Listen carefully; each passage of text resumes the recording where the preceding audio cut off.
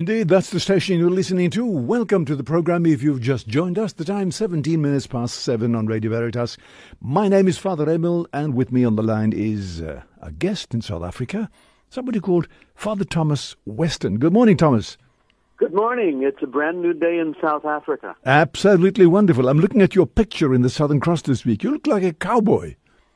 Well, I live in the western part of the United States, so that's part of our heritage. But I'm really not a cowboy.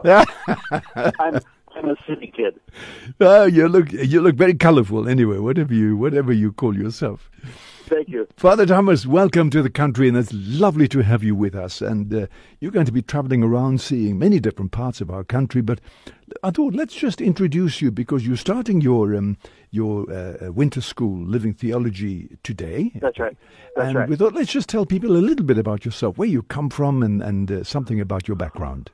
Well, I'm a native Californian. My mother was an immigrant from Sweden. My father's family from Ireland. I grew up in the San Francisco area. And I pretty ordinary practicing Catholic family. Let me see. I went to a Jesuit high school in San Jose, California, and I was a teacher. So I was 18 years old, and I knew everything. So I joined the Jesuits. And I've been a member of the Jesuit community for the Western Province for 50 years, which seems like a very long time. Right, yes. And my plan was to be a high school teacher because I loved my teachers. So I did that in Los Angeles for 7 years, and then did some social work with a group called the Jesuit Volunteer Corps. And during that time, I'm pretty busy, I'm pretty active, but I develop a dandy case of alcoholism myself, and I get into a lot of trouble in terms of health and mentality and bad attitudes. So my community put me into treatment for alcoholism when I was 29 years old, and I got out of treatment, and my life has changed a lot. So most of the work I do now is with alcoholics and drug addicts and their families all over North America. Well, that's fantastic. What made you become a Jesuit? Well, again, I like my teachers. I graduated from high school in 1965, right. and I liked. That was so long ago. It's before cell phones, It's almost before television. But I so admired the community life and the spirit and the education. So that it was. I had no burning bush. I had no a vision other than the good example of good people who were my teachers. Well, and like lots of kids, I wanted to grow up and imitate them. Well, Thomas, I remember, I'm a Dominican, and I remember once visiting Brazil, and I stayed with some Jesuits in Brazil, and I thought to myself, these guys, I could even be a Jesuit. Well, most of them aren't bad. Most of them are interesting to talk to, and most of them have a generous heart, and most of them put in a long day. So they're rather, and the best of them are flexible and interesting. I think they are so flexible and interesting. And I mean, the range of work that I found them doing in Brazil and living in the poblaciones, in the slums, and those sort of places. That's right. I mean, I was really impressed. It was something that struck me very deeply. One of the things our leadership has been telling us for the last generation is to think outside the box. Right. Use your imagination, be creative, and don't be afraid to try something new. That's right, indeed. Well, there you go. All right, let's just talk a little bit about what's going to be happening now. You said you are a recovered alcoholic. You discovered that you were an alcoholic when you were 29, was it? Well, I knew I was an alcoholic long before, but I didn't reach out for help. I thought I could handle it by myself, or I could keep it secret, or it was no one else's business. Right.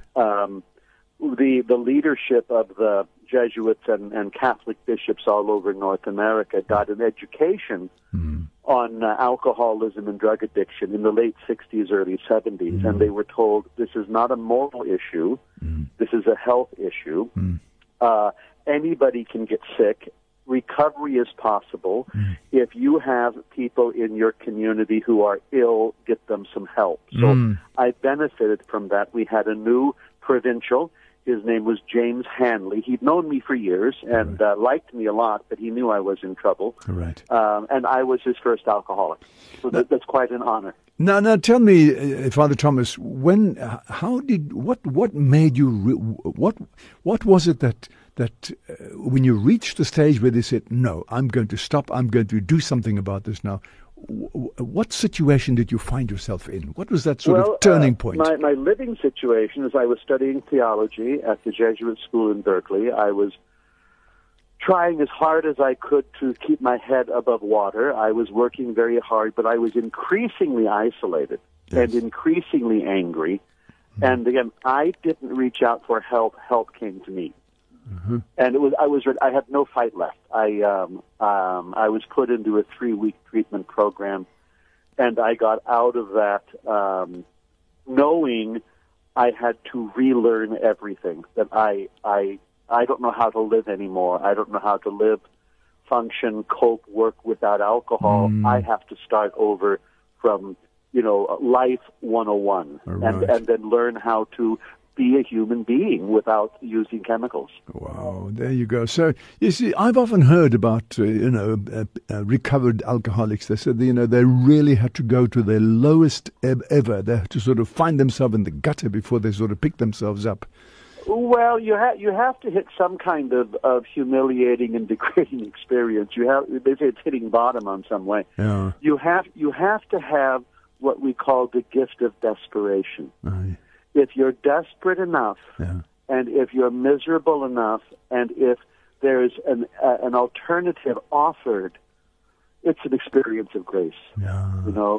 And it's realizing I cannot fix myself, I cannot help myself, right. And you come to rely on God's grace and inspiration on a daily basis. Yeah. Well, whether you're a church person or not. Yes. That's kind of how it works. You see, the headline in the Southern Cross this week says, "Where we can find God in addiction," and that's right. It's just I would have written it a little differently. I would have said how God finds us. Okay, all right, interesting. But yes. it's in the desperation. It's everything I know doesn't help. Right. All of my defenses are down. I'm defeated.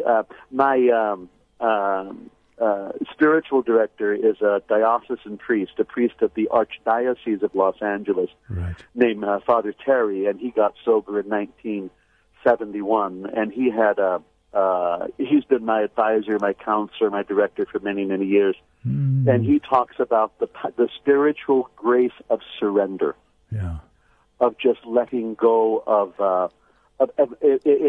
it's not my way, but God's way. That's right. I cannot fix me, right? And so we rely on a larger community to help us get well. Right. Yeah.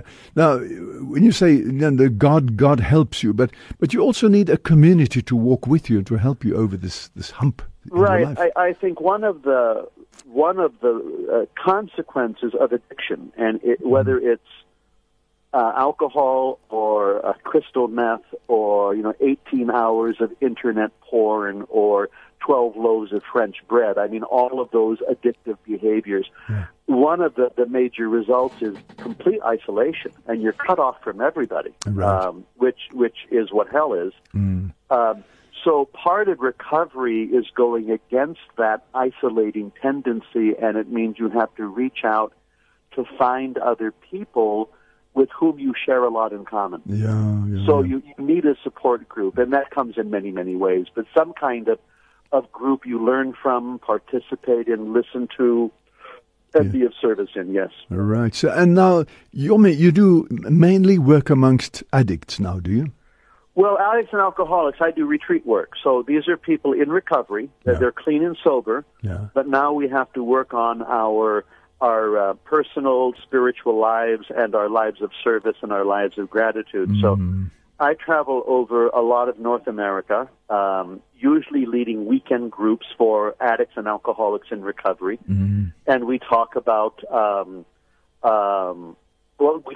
philosophy and theology, but not using a lot of church terms, broader concepts, but helping people get well and be part of the community.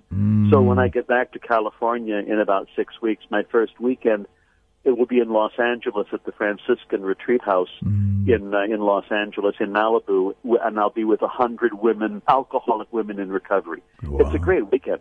Wow, incredible. So I'm a very lucky man. I mean, I would never have imagined me doing anything this interesting. Wow, isn't that fantastic? What do you do? What do you do in your spare time, if I can put it that way? Do you have any hobbies that you love involving yourself in? I'm a gardener. Okay. I'm a gardener, an amateur gardener. I read books, I garden. My father's father was the original Irish immigrant into the Bay Area, and he was a day laborer and a gardener at Stanford University 100 years ago. This is when the Irish were the day laborers.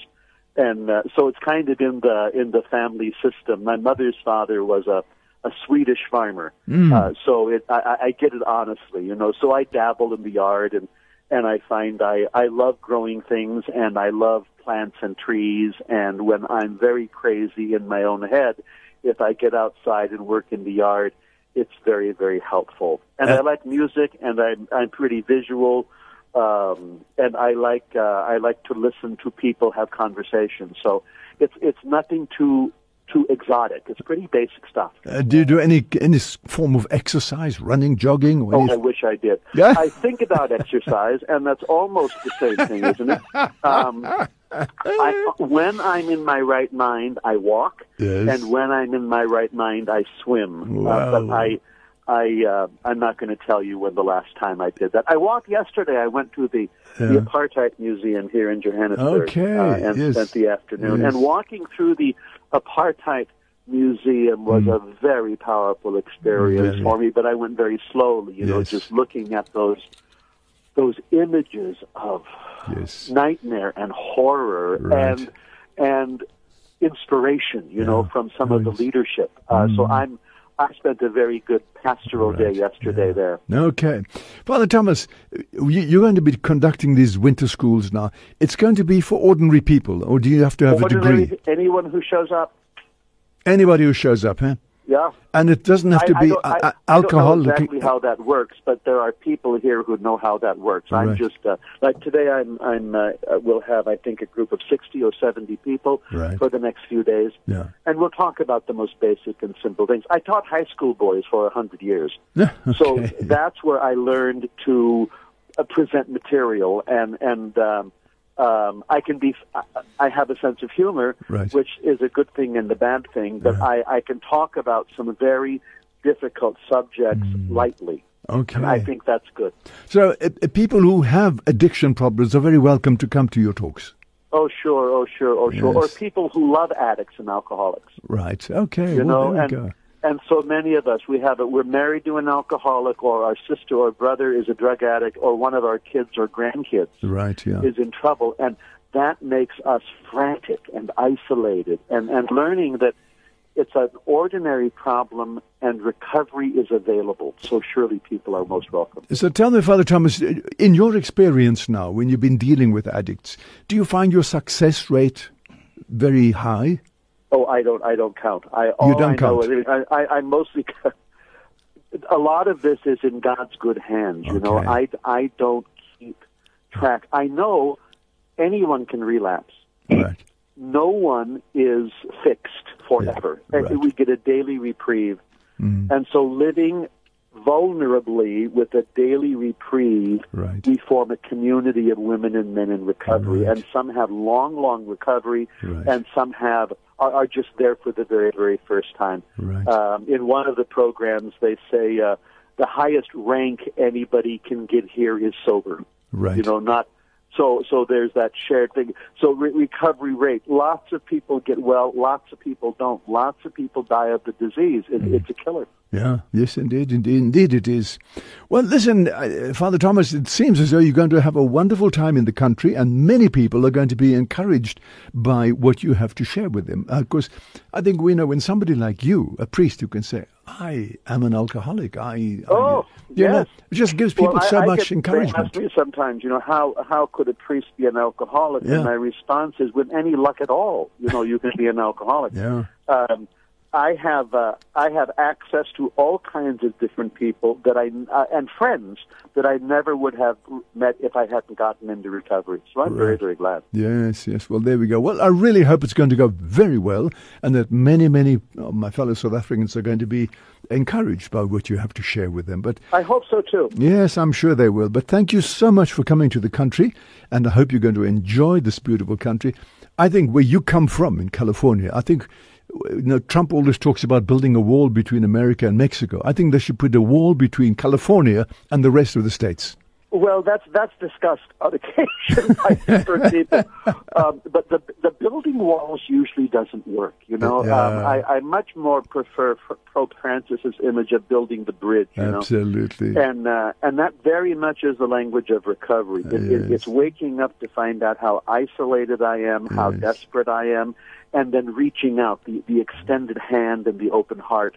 Absolutely, and it crosses all national, ethnic, religious, racial, sexual lines as women and men come together. There we go. But anyway, you come from a very beautiful part of America, and I loved California when I was there. Well, I'm so glad. The next time you come, you let me know, because we can show you around, not the Golden Gate Bridge, but I'll introduce you to some of the members of the recovering community, and you can have a good time. Absolutely. All right, Father Thomas, thank you so much, and all the best for your talks in South Africa. Thanks so much. It was very nice visiting with you. I appreciate it. God bless you. Thank you so much. Bye-bye. That was Father Thomas Weston, a Jesuit from California, and he is an alcoholic, recovered alcoholic, and he's going to be speaking at several places in South Africa about addictions of one kind or another, not only alcohol, but any form of addiction. So he starts today at the Lumku Center, which is in Benoni, and it's from today until the 6th of July, from 9:30 until 3:30 in the afternoon. The cost, including meals and lunch, is 1,200. So that's starting today at the Lumku Center in Benoni. Then he goes down to Port Elizabeth from the 11th to the 13th of July, and he'll be there for those days. And he's also having a weekend retreat there for addicts and their families and friends and pastoral workers and so on. And then he goes down to Cape Town just for a one-day workshop. That's on the 19th of July, and that's from 9:30 in the morning until 3:30 in the afternoon. And if you're interested, it'll be at the Pinelands Catholic Church. And then down to Durban he goes from the 25th to the 27th of July at St. Joseph's in Morningside. Also a weekend retreat there for addicts and their families and friends from the 28th to the 13th of July. So he's also going to Swaziland for one day, and I haven't got the date of Swaziland in front of me, but he's certainly going to be there as well. But look, if there's anything you would like to know about these winter living theology courses that are going to be taking place, and remember, you don't have to be a theologian or an exegete or anything like that. Just be an ordinary person who wants to find out about addiction. Maybe you are yourself an addict of one kind or another, or you've got a son or a daughter or a husband who is on the way to that, or maybe you're a priest or a sister. You might be an alcoholic, or you might have a drug problem or an addiction of some kind. I think this is a wonderful, wonderful opportunity of just being encouraged and meeting somebody like Father Thomas Weston and finding out how God loves you and God can reach out to you in your addiction. You can find the Jesuit Institute on 011 482 4237. 011 482 4237, and they'll tell you more about it.